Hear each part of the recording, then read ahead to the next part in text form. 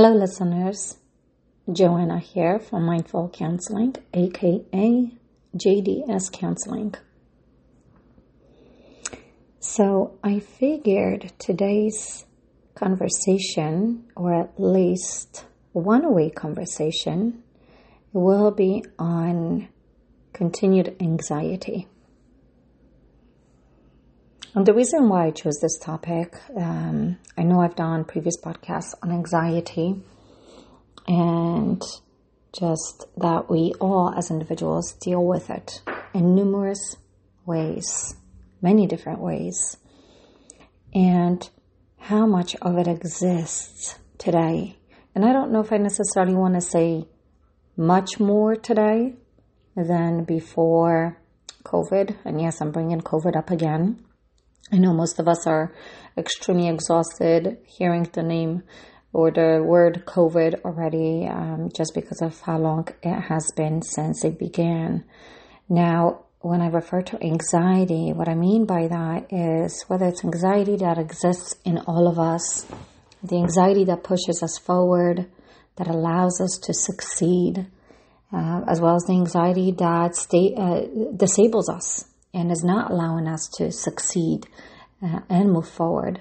And it does exist within all of us, maybe in particular situations. So when I talk about anxiety, there's different types of anxiety, right? As I just mentioned before. But then there's the anxiety that just lingers on. And a lot of times I hear, whether it's with colleagues, whether it is with friends, whether it is with clients, of how the anxiety has a tendency to linger and stay. And even though we move forward and succeed and maintain our daily responsibilities, it's the anxiety that we feel within. And a lot of times what I hear, probably in the recent months, is the pressure in your chest. And even though you can move forward, you feel this lingering pressure. And it has a tendency to put fear in your thoughts and your ideas. And you start questioning yourself whether or not you're okay, whether or not you might have a heart attack. Because sometimes anxiety, just like panic attacks, has a tendency to resonate in your chest area. And that's because, that's why we feel it. And a lot of times it's being lightheaded, the feeling that I get dizzy, the feeling that I have pressure, and when will it go away? So a lot of times, most people that I speak with, it just kind of lingers on. And I stick with that word is because it doesn't seem to go away. We could do and have particular coping mechanisms, and we can keep ourselves busy, which is great, right? It allows us to separate from certain worries and anxieties. But then when we stop doing and when we are done with some of our responsibilities, we sit down only to recognize that the pressure still exists. And most of the time, we have difficulty recognizing what's it about, where does it come from? And I believe, and through my conversations as well as myself, if I sit down with it and just acknowledge when did it begin, what may have started it, what do I hold back, maybe some things, conversations or ideas or speaking up, have a tendency to cause the anxiety. So if we just acknowledge for a moment, where does the pressure that resonates in us, in our chest area, and the anxiety and the pressures and the discomfort of it all, where did it begin? Where does it come from? Now, a lot of times I'll tell my clients, just like I'll tell my family members as well as myself, take the proactive role in taking care of yourself physically. And what I mean by that is, being a mental health professional, I'm not a doctor. So when it comes to particular physical discomfort that's going on with a client and family member and colleagues, I always let them know, make sure you check yourself with a primary physician. It's always good to rule things out.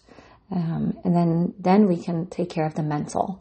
right? Because a lot of times our physical can also cause the discomfort, issues that are going on with us physically and things that we may not necessarily know that are going on and may cause the mental stressors. So I always like to say, start off by ruling out the primary doctors. Get your routine checkups, your blood work. I know some of us may not necessarily like it, but tough shit. Sometimes we have to go through it in order to get the results as to what is going on with our bodies. So, anxiety and how it lingers into our chest areas, and we become lightheaded and we get migraines and headaches and we can't sleep. So think about where your anxiety may have started. Are you holding back certain things? Are you holding back certain conversations? Are you afraid of talking? Are you afraid of speaking up? Right? Because anxiety is, there's so many different ways of describing anxiety, and I think I'll just use my own ways of describing anxiety as opposed to a common dictionary, which we can all look into, is worries, is fears, discomfort, racing thoughts, doing too much or doing too little. So just acknowledge some of the things that you might be doing too much or too little of. Are you speaking enough or not enough? A lot of times I recognize, whether it's with myself or with individuals that I speak with, that anxiety often comes because we are afraid of talking. We are afraid of mentioning something or speaking up for ourselves or expressing our own needs. And most of the time that comes up because of the feedback that we might receive. Most of the time that feedback in our heads that we will receive is negative. Anger, frustration. How dare you ask for things? Why did you tell me that? So we withhold particular informations because of the feedback that we receive. And because we withhold that information and because we kind of linger on this anxiety and these thoughts, it disables us, stagnates us. And we'll continue feeling like this if we ourselves don't do anything about it in a healthy way. So a lot of times when I speak to many different individuals, I recognize or I notice that when they're able to speak up, and when I say speak up, I don't mean an arrogant way and harsh way. I'm talking about in a very vulnerable way, soft way, the way that you would want to be spoken to, that it has a tendency to make an effect on others. But oftentimes what happens, it throws a dynamic. It throws off the dynamic.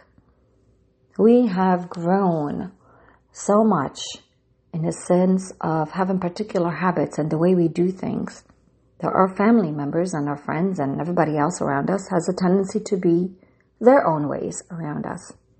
So when something changes, and most of the time, let's say the change comes from us, it throws off the dynamic a little bit. Something different is happening. Different in a good way, maybe in some ways, in particular situations, in a negative way. And that might have to do with control, your own or someone else's.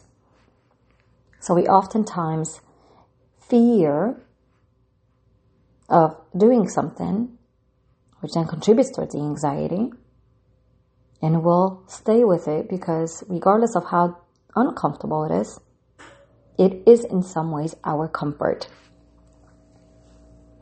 Because we've been in it for a very long time. So anxiety, and COVID or not, it exists. I notice more so today that I feel like it exists a lot more with many, many individuals. Fear of losing, fear of speaking up, fear of a loss, worries, constant worries, for themselves, for others, for kids, for pets, jobs. These worries always existed before COVID. But I would say since COVID, I feel like I have a lot more of these conversations. Maybe we are becoming more aware that those thoughts have always existed, but to also be aware of how much we need to take care of our own mental health, our own physical health, emotional health. Because all of those things, if we don't take care of it, our bodies, I don't want to use the words disintegrate. I think that's just me being bilingual saying it. But we become tired. We become old, tired, exhausted, not motivated, because it lingers on. Anxiety lingers on, just like depression, but that might be a different topic on a different day. So think about your anxiety. Where does it settle in your body? And why do you think it settles?